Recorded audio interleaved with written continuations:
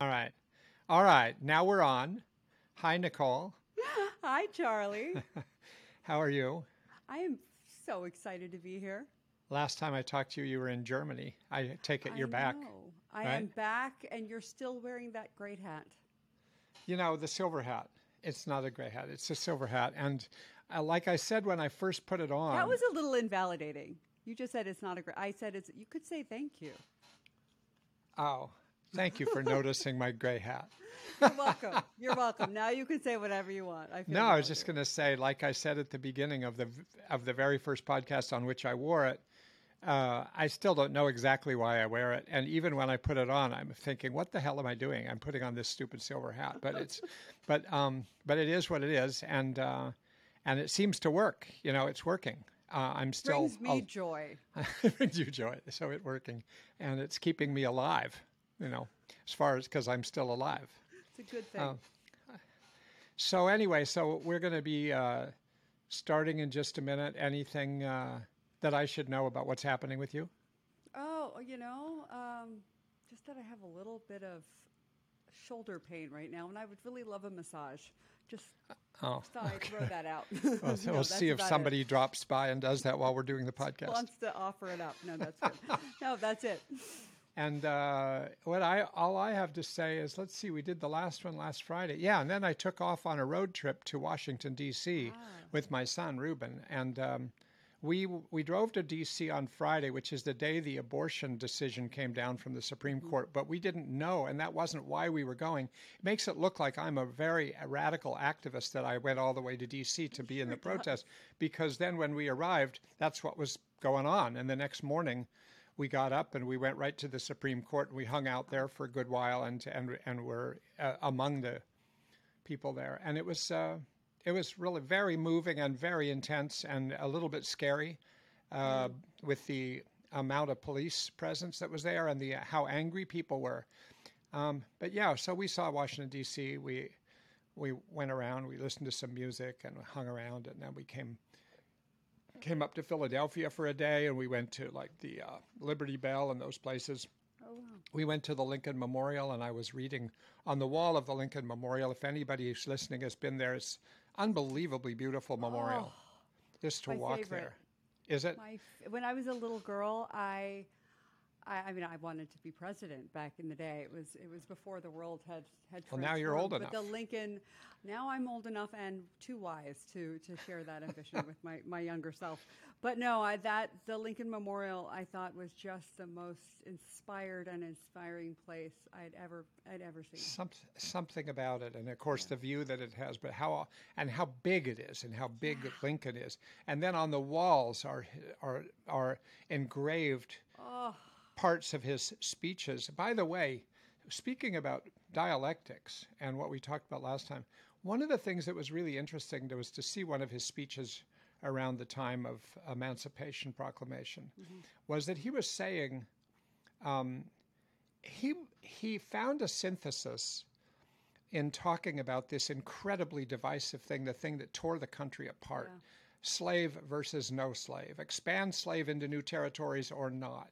And he's sort of giving a speech about that. And he's saying, look, what I want is to hold this union together. A house divided against itself cannot Yeah. stand, hit Oh, that famous line.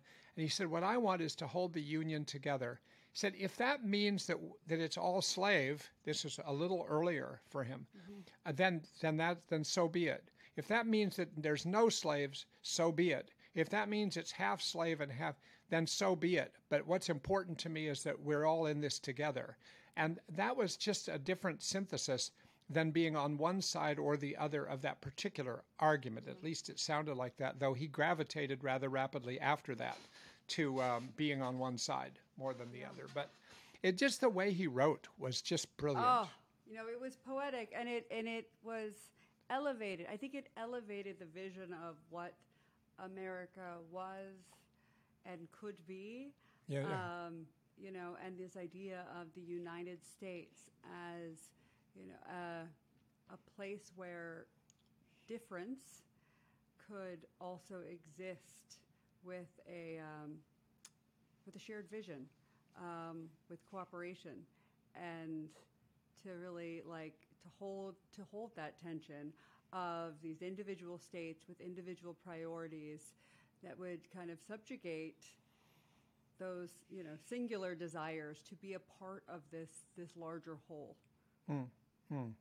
Yeah, and even though at the time slaves couldn't vote, women couldn't vote, Yes. there was all this rhetoric that forecast the future of everybody voting and everybody supposedly being an equal participant of democracy.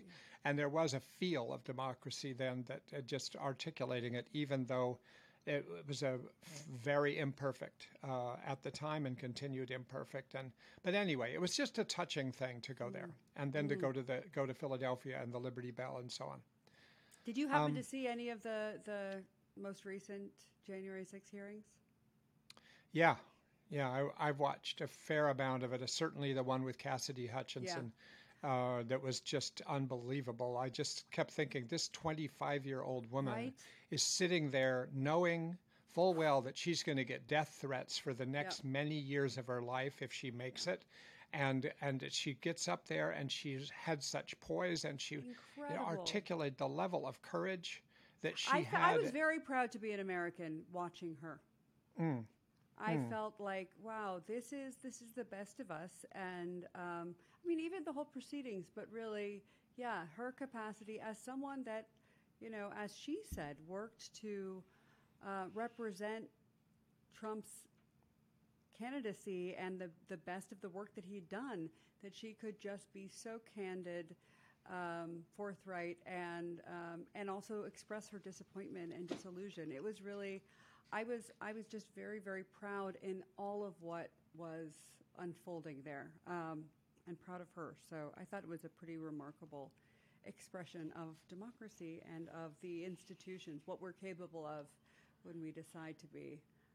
Well, with all of the threats to democracy that are going on now, at least from my not just my perspective, but lots of people. But so with all of the threats, with all of the recent decisions that the Supreme Court has made, which has really been not surprising, but shocking anyway, some of the decisions, including climate change-related decisions, of allowing for more guns in certain states where there weren't guns, as many guns where they had restrictions before, making the decisions about states and how they can regulate their own elections, maybe with legislatures overriding judiciary. It's just there's a lot of threats going on. And then, of course, there's the stuff going on in Ukraine. And then there's the stuff going on in the economy. And then there's these hearings that we've been watching. And when you consider all of that, I just thought we should now start this podcast with a chance to just take a breath and to calm down our nervous systems a little bit. There's only so much you can do in a brief time, but I think that there are ways to breathe that a lot of people teach, a lot of people have learned, and maybe people listening to this podcast have learned. But I just want us to do something that really includes for my own nervous system, because, you and I have something coming up in this podcast that makes me nervous. And so everybody's going through a lot of difficult times. So here's what I want to do. There's a lot of different ways to talk about this particular breathing exercise, and I'm sure everybody knows different versions of it. I'm just going to call it the 5-5-5 breathing exercise. And what that means is that if you can slow down your breathing and breathe slowly enough that it settles your autonomic nervous system, that it activates your parasympathetic nervous system, that it slows down your fight-flight nervous system, your sympathetic nervous system, that if you can do that for even a few minutes, and we'll just do 2 minutes of this for now, but you really can use something as readily available as the breath to kind of calm down and to get ready for whatever you're doing next. So the 5-5-5 means that when we begin this, you count to 5 while you take an in-breath. So I'm going 1, 2, 3, 4, 5 while I'm breathing, and I'm focusing on each count while I'm breathing in. And then I breathe out 5. Again, keeping it sort of rhythmically slow. 1, 2, 3, 4, 5, breathing out. And then hold it for 5, a count of 5. It's a slightly different version of what other people might know, and a little bit different than sometimes is taught within DBT, though it's the same idea. And it is resonance frequency breathing is the technical term for this. Got It it. So I'm helps inhaling for 5, exhaling for 5, holding for 5, holding out for 5. Okay, got it. Right, right. And so we'll just do that. And so I'm not going to count out loud. Everybody count to yourselves. Just give yourself this opportunity to take advantage of just a couple of minutes of time to see if you can sort of slightly de-stress what's probably a stressed nervous system if you're in the country I'm in. Okay, in a so human body.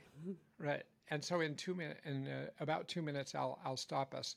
But so just get yourselves sort of settled in a way where you can sort of stay relatively still with your body, and where you don't have to be moving around and you're not looking at other things, and you can close your eyes if you'd like, or you could keep your eyes open and just look down in front of you at some neutral spot if you'd like.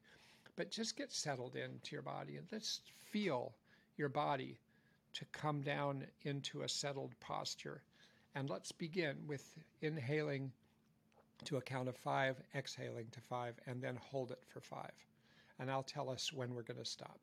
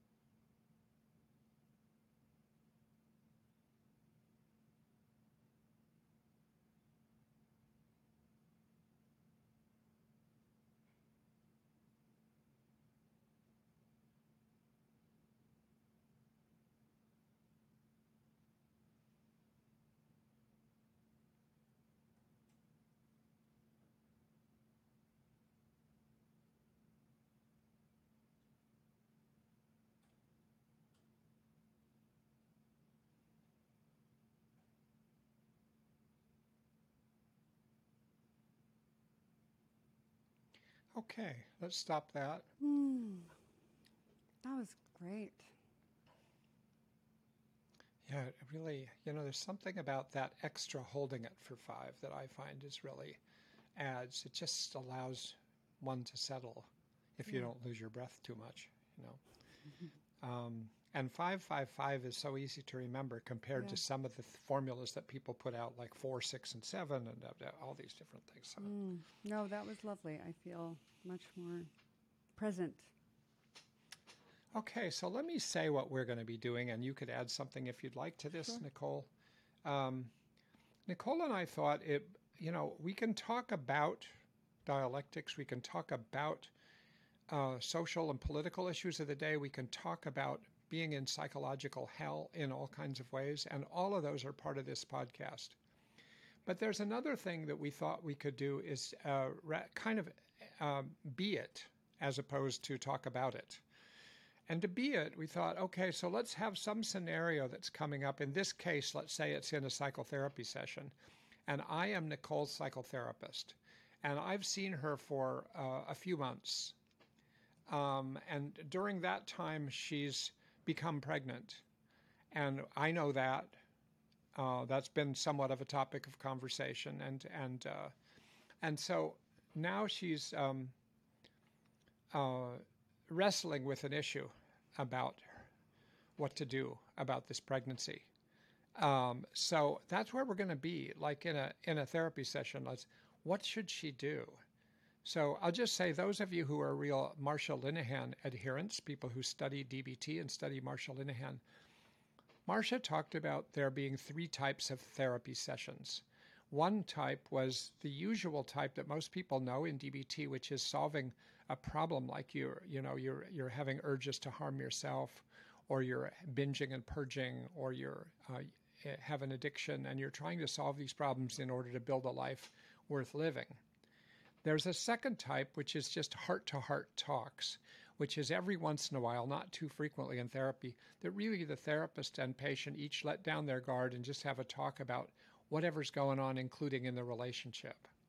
And the third one, the kind this is going to be, is decision-making sessions. Like, should I do this or should I do that?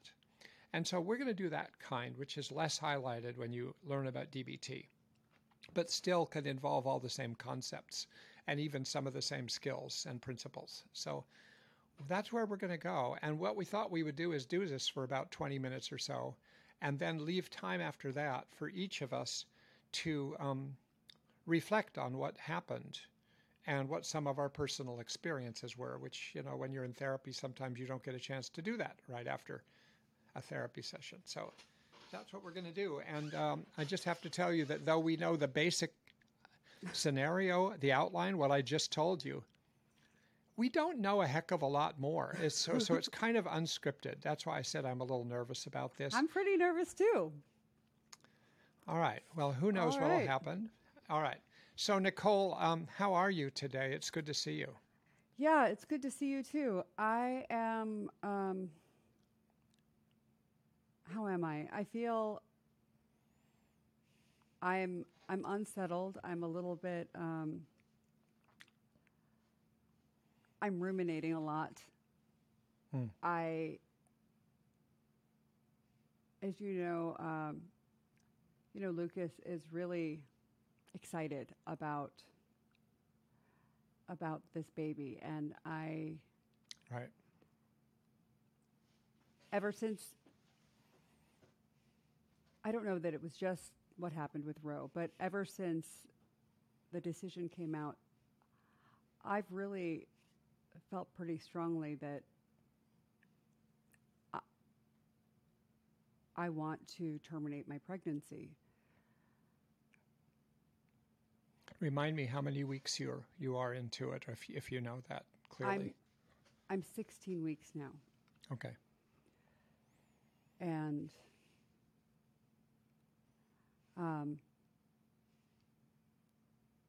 I was always ambivalent about kids. And I think that I'm realizing now just how much of this was about Lucas and making him happy. And I mean, it's not that there's anything wrong with this. I think it could have been fine, but it wasn't ever a burning desire of mine. No, if I remember right, it wasn't like something planned either on your part, that you interrupted your birth control at a certain point, but that wasn't because you were planning to have a child. No, right? It was because my periods were awful, and I was planning on switching to something more homeopathic. It was totally unplanned, and I mean, I thought if I was going to even consider kids, it would be a few years from now, maybe. Maybe. And even then, it was never something like I was like, oh, I should be aware of time or any of that. I mean, I love what I'm doing. I love my life, and now it's really true that, and I've gotten to know you pretty well over these recent months. Now that I think of it, though it hadn't crossed my mind exactly like this before, you've never really talked about, oh boy, I'm going to be raising a baby. I'm going to be having a child. I'm going to be doing that whole thing and knitting a family together. And that just hasn't been in your main vocabulary. I've just assumed, okay, well, she and Doing Lucas what are happy people about do this. around this time. Yeah. The years go by and you think, well, I should get pregnant and I do have this partner and he and I are pretty good together, so I guess we'll do this, right? But actually, I don't want to be married, which is already a thing we went through. I don't want to be married. That's right. I love him. He's wonderful. I think we have a lovely situation, but I don't know what it is to have a baby. I mean, I don't want to change diapers. My sister, she has 2 kids and they're adorable for like an hour. I know for some people it's they say once you're never ready until you do it. And I guess I was thinking that would be true for me maybe. And I know a lot of people, it's transformed them in a good way. My mother thinks that I'll finally grow up. I don't know that. I don't know. And this is one of the things that's really been on my mind. But, if Roe hadn't come out the way that it did, Mm-hmm. I probably would have just gone on and had the baby. But say more of how did the Roe decision, which is a decision that, I mean, you're in New York. Yeah. So that Roe decision it's not turns it over to impacting. the state. So it doesn't say anything has to change in New York, but it's Right. impacted your thinking. How did it impact your thinking? Yeah, well, I mean, I think about, I went to an all-girls school. I'm not, I don't know what it means to be a feminist, really, other than I know I have opportunities that my mother's generation and certainly my grandmother's generation didn't have. And I know that I have opportunities that now many women at the rest of this country don't have. And for me, I guess one of my values is to really to be conscious of and to live into like the fullest expression of my humanness, to really lean into the opportunities that are available to me and like what makes my heart sing, because that's what it is to be an individual in a free country, I guess, and to not take any of it for granted. Because that's interesting. So because what makes your heart sing is not that imagination of the 1 hour or plus one, going beyond 1 hour with a baby and changing diapers and being with family, and that's what makes your heart sing has been the work you've talked about and it's my company. It's my vision for what I'm building, and it's our environment. It's what's I think having children when we're as overpopulated as we are. Is inherently something that requires responsible people to think carefully about, it's not just like an entitlement. It's not something that I think we should just do because it's what people do. There are so many ways to have a rich, meaningful life. And I don't know.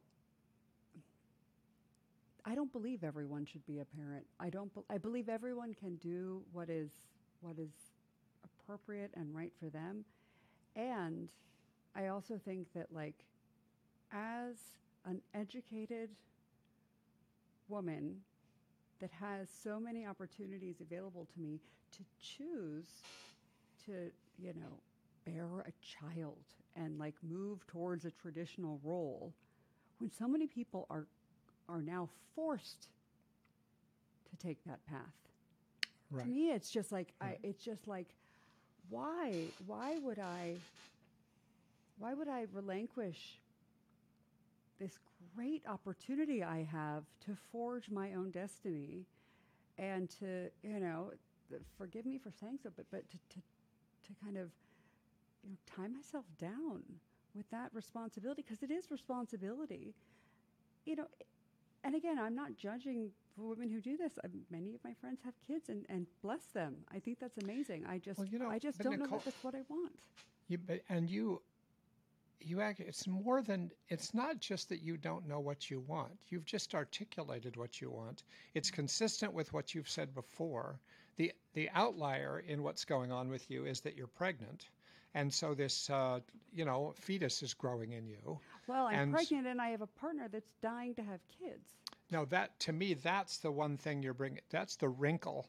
Yeah. The wrinkle. That's the giant wrinkle in the situation. Because I think if it wasn't for him, or your concern about him, or if it wasn't that he wanted kids, you'd probably be saying, Roe reminds me that I'm able to terminate a pregnancy, and so I'm going to go ahead and do it. I would already have had the abortion. You would have already had it. So you're already holding out because you don't want to disappoint, or you don't want to... Well, I don't think that I think that the fact that I came this far along, I got swept up in our relationship and his enthusiasm, and I really allowed, his vision of what could be to eclipse the truth that I know what I want and what I don't want. I got caught up in a fairy tale fantasy, the contagion, and the maybe it could be me too. Maybe this is what I should want. I got lost in that, and it's just gotten so clarified for me, because I just don't. I'm like, I know I don't want it, and I also know it's going to be a nightmare to go through this conversation, and I don't want. And what I'm thinking, which I feel really uncomfortable about, and I feel, as I'm sitting here talking about being in a posture of great integrity, I'm thinking about just going ahead with it before I say anything, and then lying and just saying I miscarried, and because I feel like that's the easiest way to keep our relationship on great terms, and also to just get myself out of this. But of course, that's lying, and let me comment on that. You've been in DBT skills. Yeah.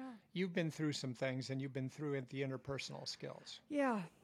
And you may remember that there are these skills for how to manage a relationship. Yeah. How to how to have a conversation in a relationship. So we should not ignore that. Is this the dear man thing? The dear man thing. Oy, yeah. Where you have three different priorities when you're going to have a conversation. Mm-hmm. And the third of the three is, how do you strengthen your self-respect? And one of those, and there's 4 skills that have to do with how do you strengthen your self-respect in a relationship. And they go to the acronym FAST, or FAST. And one is to be fair. So that means being fair to yourself and fair to the other person. Okay, wait. But Charlie, being fair to the other person assumes that the person and his whole family system, because, his mother lives nearby, and his mother is like an octopus. And it's just my God. Between your mother and her mother. I know, right? Or his right? mother. Talk My about God, enmeshment. you're living at the bottom of the sea. Exactly. I can barely breathe already. Right. No, she's intense. And and she and he are very close. And I think that being fair to both of them assumes that there's some perspective there, that they're able to see outside their own beliefs about what's right, what's true, what's good, that they even can conceive of. The whole thing when we were supposed to get married, and I was like, I don't really want to get married. That was such a that was really, really corrosive, because it was like I was somehow dishonoring his masculinity, and by not wanting to take his name and wanting to get married and all of those things. Where, that we got through that was Yeah, but kind look, of a you're miracle. you're misunderstanding. So you're taking something I said just about about being fair. Let me just say about being fair. Okay. Being fair doesn't mean you make a decision that he wants. Being Okay. fair doesn't mean that you please him and his octopus mother.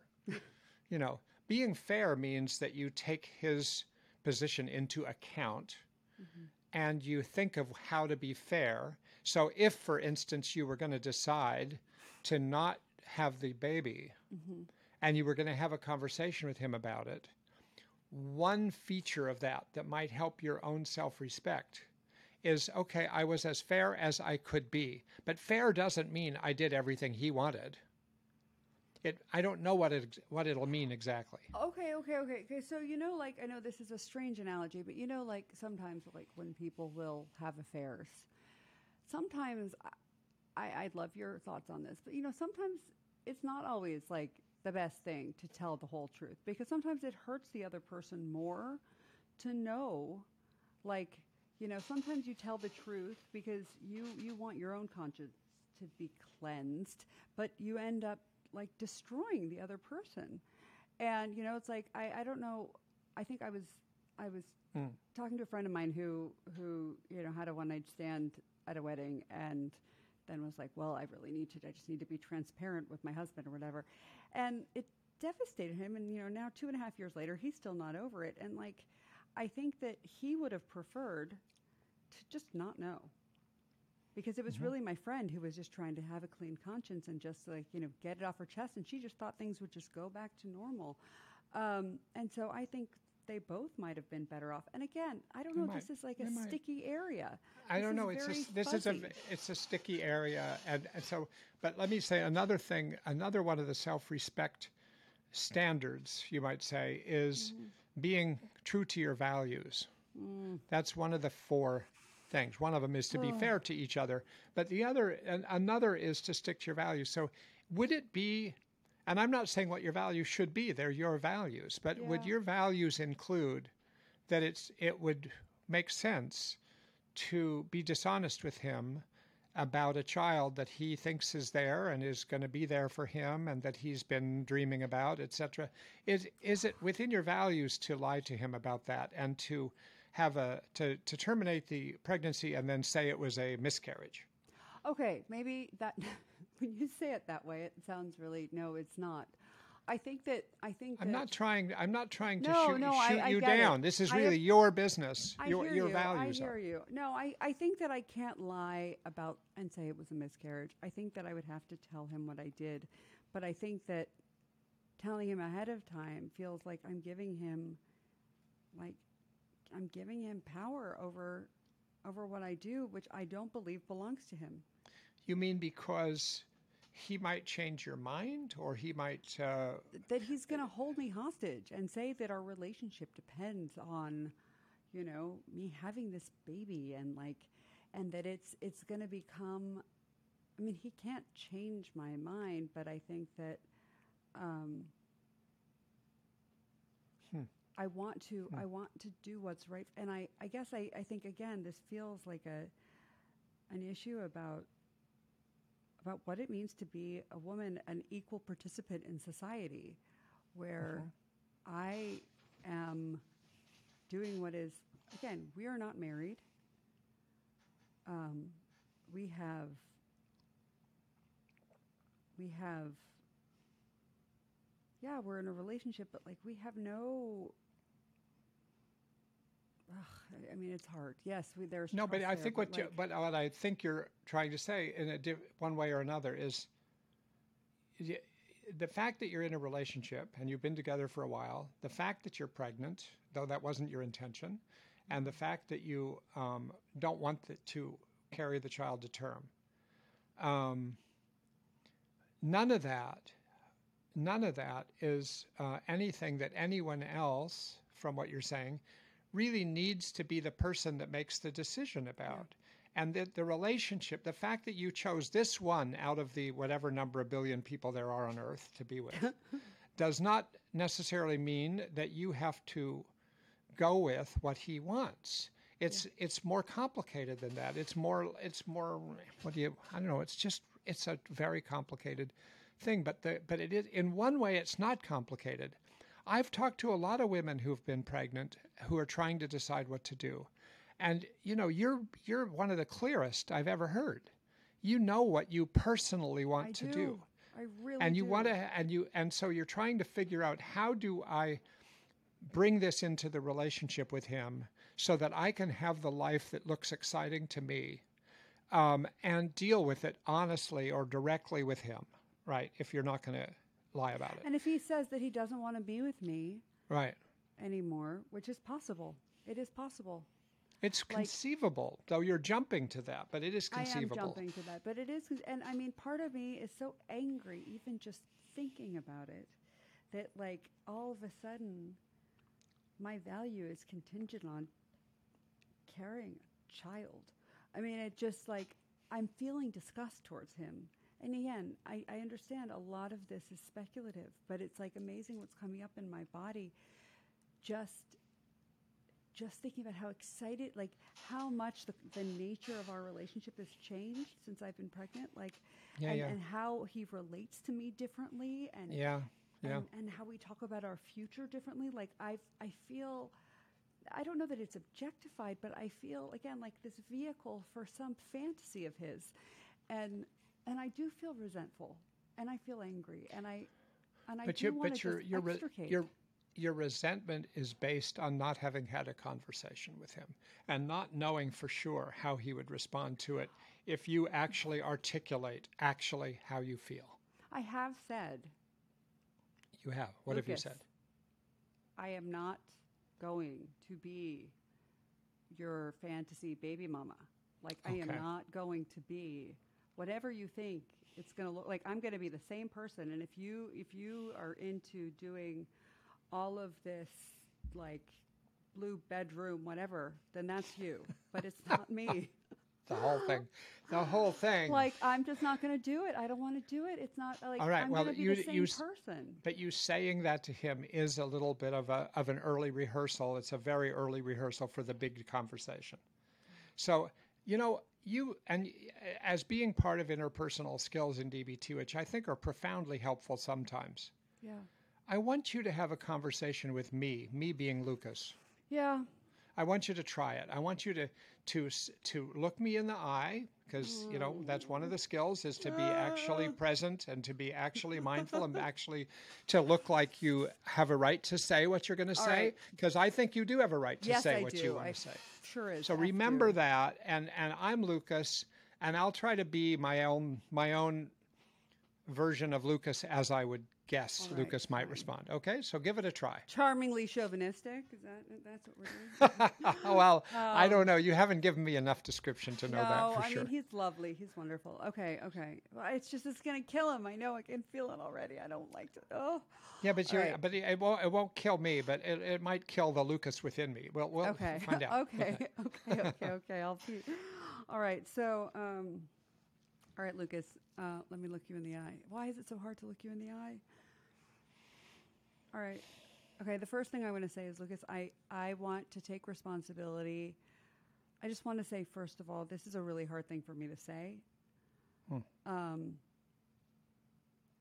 And please let me finish before you say anything, because this is really hard for me to say. I'm listening. Thank you. I know how much you want to be a dad. I know how much you want to be a dad and how hard it was for you to grow up without a dad. And I know how exciting it's been for you just imagining our future as parents.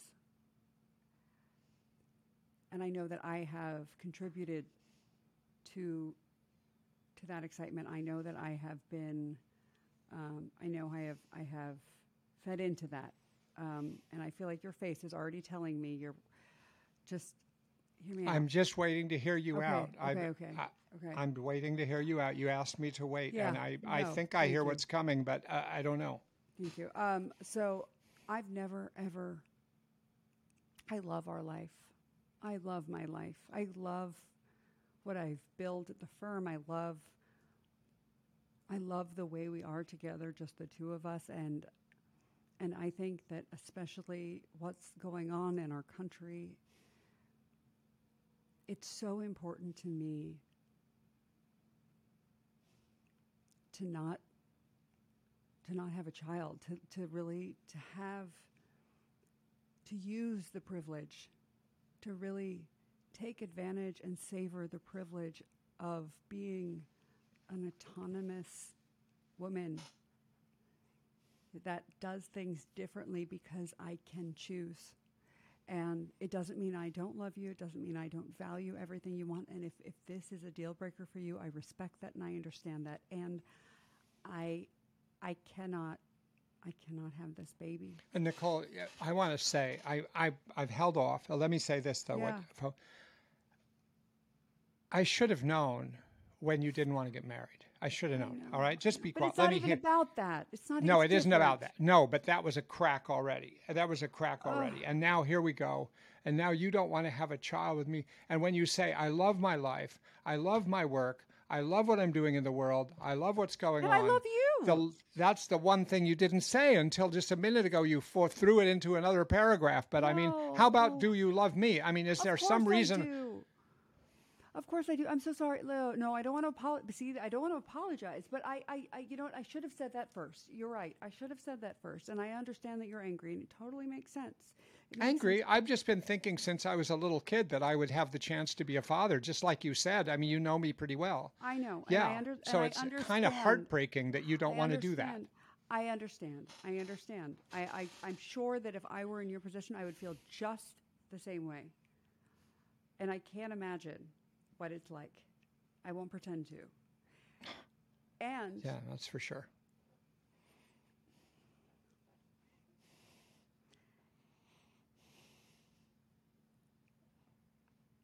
Fuck, Charlie, I don't know what to do now because this is you know, honestly, I just want to scream and be like, you brat. I want to be like, you brat. This is not about you, and we weren't even going to have kids. This just happened as an accident. Like, I'm pissed off right now. Yeah, but look, you've gone 16 weeks.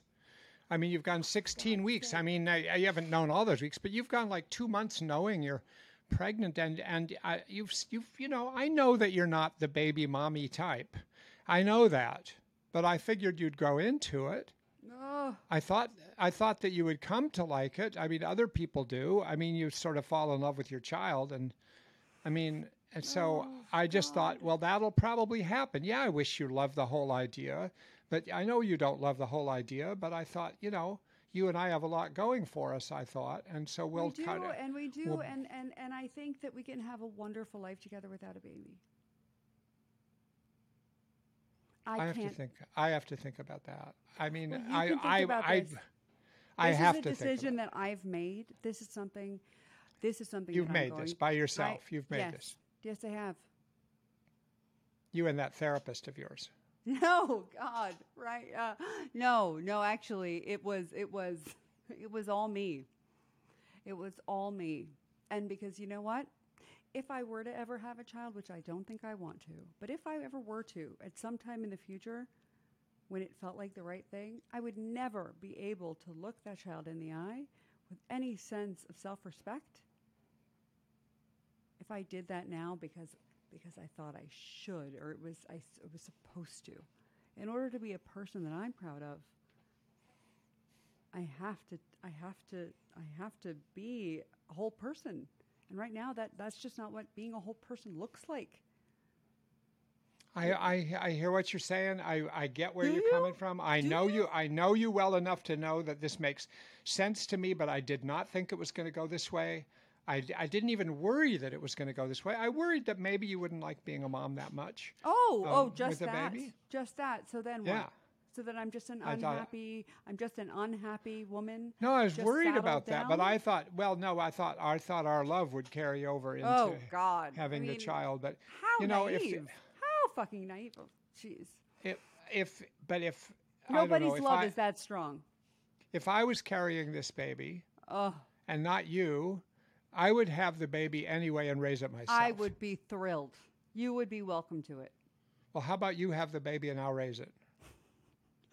Not a chance.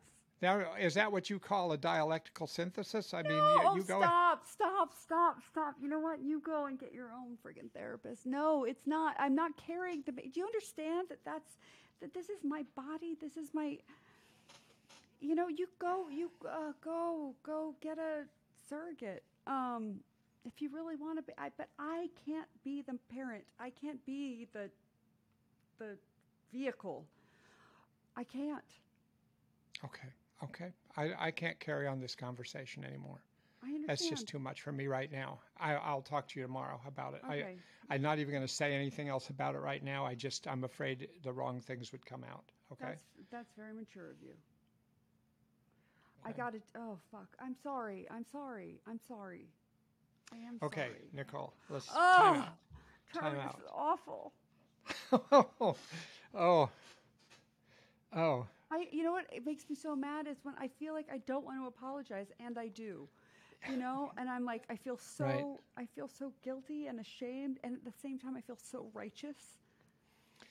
I think both came through, and it's very hard for you to just stay righteous. I mean, I was, and in a way, I was a little surprised sometimes because you're so, in talking to me as Charlie on the podcast, you were so clear. I mean, and talking to me as your therapist, you were so clear about these things, but then actually mixing it up with your partner, and taking in, having to deal with his feelings and his dreams and his heartaches but I think that's where the rubber meets the road. It's really hard. That's why I just want to just lie. I know. I just want to lie. I know. And you wanted to bail out of the role play. At a certain point, you called me Charlie. I thought, wait, did she forget that my name is Lucas? I know, I did. It was hard to be in that. I needed help. I know. I wanted to help you, but I was Lucas. Oh, damn it. I was Lucas. I needed help. Really? What do I do about that? How do I show up with self-respect there? I think you did a really good job, first of all. So in terms of Way how to do you validate. show up? No, I really feel that's an extremely hard conversation to have. I can remember conversations I've had to have with partners in the past that were really, really, really hard moments when I knew what I was going to say was not going to be what the partner wants. And so those are really hard to do. And I just think it's, you got ready and you did it. But when you say it was so hard, what do you think you didn't do? You think you should have just stuck to your guns as sort of more righteous about your position? No, and I think it hold was the line, just. or I felt like I didn't know how in that moment to be like. I felt.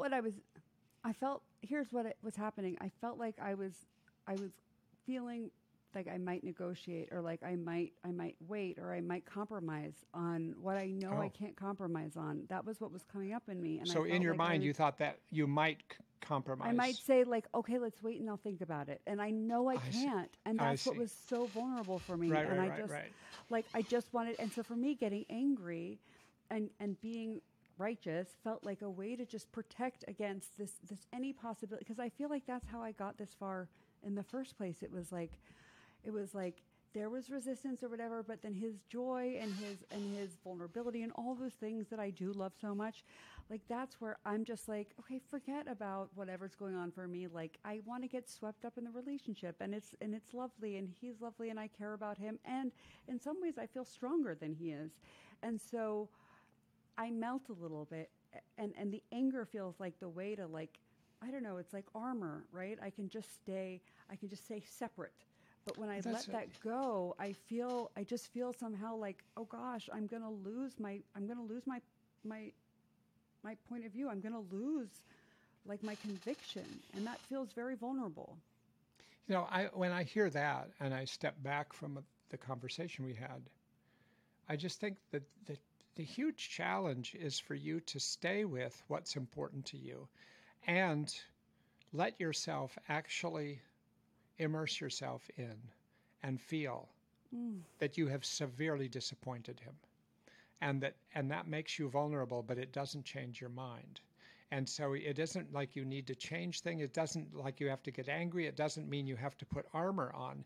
It's like you might be able to say to him something like, I know I'm breaking your heart. Oh, And it breaks my heart to break your heart. that I sounds just so can't. enlightened. I can't stand it. I just, it's so painful to do this, but I know I have to do this. I mean, so somehow if you can, To really be open and honest, to really tell the whole truth. yeah, that you feel, that you feel you're betraying him, that you feel I yeah, do yeah, but all of that. You're but I right. think So it I was- mean, to really say like I feel like it's my fault that we got this far. Because that's what I tried to start with. It's like I know I fed into this. I know. We looked at the little like kid stores and we talked baby names. Like I did that with him. yeah. I was complicit, and like I want to take responsibility for that because that was me, and I made it worse, and I am sorry for that. Well, then there's so many things like that that you can do in a relationship without it having to turn into a child. I mean, all of us do that in a close relationship where we go along with the other person because we know it means so much to them. And you can do that. You can say, I know how much you love ice cream. So let's go to your favorite ice cream place every night that you want to go. I'm with you on that. But that doesn't result in a child. Well, I did think just what he said. I thought maybe I could want it too. For a little while. Well, no, and that's understandable. That's a sort of a ready-made view within our culture and within ourselves. Maybe biologically, maybe that's it within us. But I think that one of the things this highlights for me, Nicole, is that the in this conversation, the woman is in a very different position than the man. I can't even articulate all of it. I'm in my own skin. I only know the man's position. But it's a very different position. The man is not having to wrestle with the same issue. Yeah. This is your body. This is growing in you. This is something that's going to become your life. Yeah. And you didn't even intend it at this point. And there you are trying to maintain a love relationship with somebody who has fallen in love with this child to be. I mean, it's the man doesn't have an equivalent, parallel, exact position as that. It's a particularly vulnerable position, and also you've been trying to meet his needs, and you've been listening to and nurturing, baby names and going to look at cribs and all of this kind of stuff, and so you've been in a way going along with it. You aren't. It doesn't. It just means I mean, maybe this is why evolution created 9 months. Like you've got some time to figure this out. I mean, and at least in other countries, you can then go ahead and have an abortion during that time. Yeah, right. While you're figuring it out and say, you know what, this is not for me. Yep. But I thought that was it was sort of heartbreaking. I mean, I thought you were doing such a good job of it that I felt as Lucas, I really was tearing up when you were talking, and I was realizing, holy shit. She's about to tell me she doesn't want to have this baby. I felt that you felt it. I did feel it. I felt that you felt it, and I felt like as you were gonna but when you brought in the marriage thing, I felt so guilty. I mean, and I felt angry because I felt like I was getting pigeonholed into this person that's just always disappointing him, which I do feel sometimes. Oh, that was fascinating and hard. Which you do feel sometimes. So are you telling me there is a Lucas? No, there's no Lucas. Wait, are we done now? Yeah, we're done. We're done. Okay, now we're done. Okay. I don't know what we're done. We're done with something. Are we done with our role play? We're not done with our. We're not done with the podcast. We have a few more. No, but we're done with left. the role play. Okay. We're done with the role play. Yeah. Okay, good. So we can go back. I think in future role plays we give me a different name, so I'm not quite so confused. Okay. Right. No, that was fascinating. I love that we did the role play in the role play, because I think that it forced me, like what I noticed was that like when we were talking about it just as therapist and patient, I was able to be intellectually removed enough from the emotion of the situation that it was like almost like I was talking or explaining about it. But as soon as we entered into the role play of me with partner, then I'm like, then I suddenly felt this sense of responsibility, of anxiety, and you transformed, like that our relationship transformed so quickly, and my this feeling of not knowing, like not having the right words, not having whereas as patient, I just kind of felt like, all right, this is my session, this is my time, I know what to do, and the dynamic here is clear. We have an established rapport. But in that role play where all of a sudden you are this person that I love, that I'm trying to navigate this delicate ground with, I just noticed how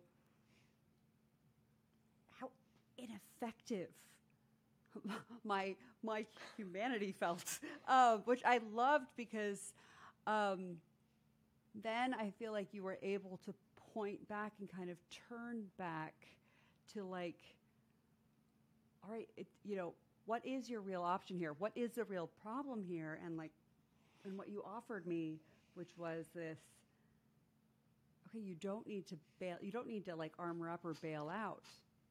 You can actually, there is a space for you to really show up like with true dignity, which is like, and with real love, which is this, I see you, darling. Like and it does kill me that I'm doing this, and I still have to do it, and it's both are true. I mean, and that's the real dialectic. It's like, I cannot. Yeah, I think that's a good point. I mean, I think in conversations like this, and anybody who listens to this, who's been in any long-term relationships, has had their own versions of this kind of thing. Whether it was a breakup conversation or a child conversation, or we're going to move here, we're going to move there, or we're going to let your mother-in-law come in or not. I mean, all of these things are impossible conversations. They're really messy. And I think that one of the things is that if you're truly honest and you truly open yourself up to knowing how you feel, like in that conversation with Lucas, I keep forgetting his name. I want to call him Lyle. I don't know why I made that up anyway. So when you're in that conversation, if you're really true to yourself and you're really honest, and you really also stay in touch with the degree of pain that it puts your partner through, then you're actually experiencing that you're inflicting pain. Yes. You're inflicting pain. And whether you want to inflict pain or not, circumstances come about where inflicting pain is part of being a true being with people. And it's just, and then, so if you can do it honestly and say, Lucas, I know this breaks your heart. I knew it would break your heart. It breaks my heart that it breaks your heart. Yeah. I'm very upset that this is true. And because of that, I've tried to think of, well, maybe it can work, but I just can't do it. I cannot do it. I am so sorry. And you're so right. And receiving that, because I've received really bad, disappointing news where someone has, where whether it's been like we've had an agreement and then someone's like, actually, I went ahead and I changed my mind, or whatever it is, and it's devastated me. But interestingly, they've done similar to what I did, which was to get very defensive and very kind of hardened. And all I want is some recognition of just how devastating it is. But only now am I recognizing, for some reason it's so apparent, why it's so difficult to have humanity when you're hurting someone. Because then you really do, you need to feel that thing that you are responsible for causing harm. Because when we make these decisions that are never easy, we do, like, it's not calculus. It might seem rational when we're sitting there, whether it's it's something to do with finances, whether it's an employee-employer kind of thing. Like, it just makes more sense to do it this way. But ultimately, there's a human being on the other side, and we are hurting them. And to somehow go back and hide behind what's reasonable, and to defend ourselves with why we're right to do what we do, and to push away that person on the other side that's having an emotion, we're anesthetizing ourselves from the reality there, but No, to open up and say, yeah, I see you, and you're right, and I get it, and and I'm hurting you, and I see it, and I'm sorry. It takes a lot of courage to do that. It's very hard to do that. It's very hard to do that. When we're at our very best on our game and we've actually gotten ready to do it, I think even then it's hard. But I do want to say, and just to build on one thing you already said, the decision to do a role play inside a therapy session. Yeah. I mean, for those who are listening who are therapists or who are patients or who are would-be therapists or whatever it is, I think in the world of therapy, when I went from being a psychoanalytic therapist for many years to a behavior therapist and then started to do role plays and started to teach things with role plays, there is something that you cannot quite capture as good as a psychoanalytic therapy can be, and it can really become very alive. And of course, the transference analysis in a psychoanalytic therapy is sort of like a role play within the therapy relationship within an alliance. But there's nothing quite like having a genuine role play because it just feels different. The vulnerabilities are different. The buttons that are pushed are different, and it's more like what you're going to face in real life. And so I just think and I want to encourage people who are therapists, dive in and do it without knowing where it's going to go, because one of the things that blocks people from doing role plays is they think, holy cow, I don't know what I'll do. Maybe I won't do the right strategy, or I won't do the right thing. But you know what? Just do it and then do it again. I mean, if I was doing this with Nicole in an actual therapy session, we would have done this, and then we would have reflected on, gee, how did that go with Lucas? Yeah. And then we would have discussed about, is there a better way to do it? And then we would have done a second one.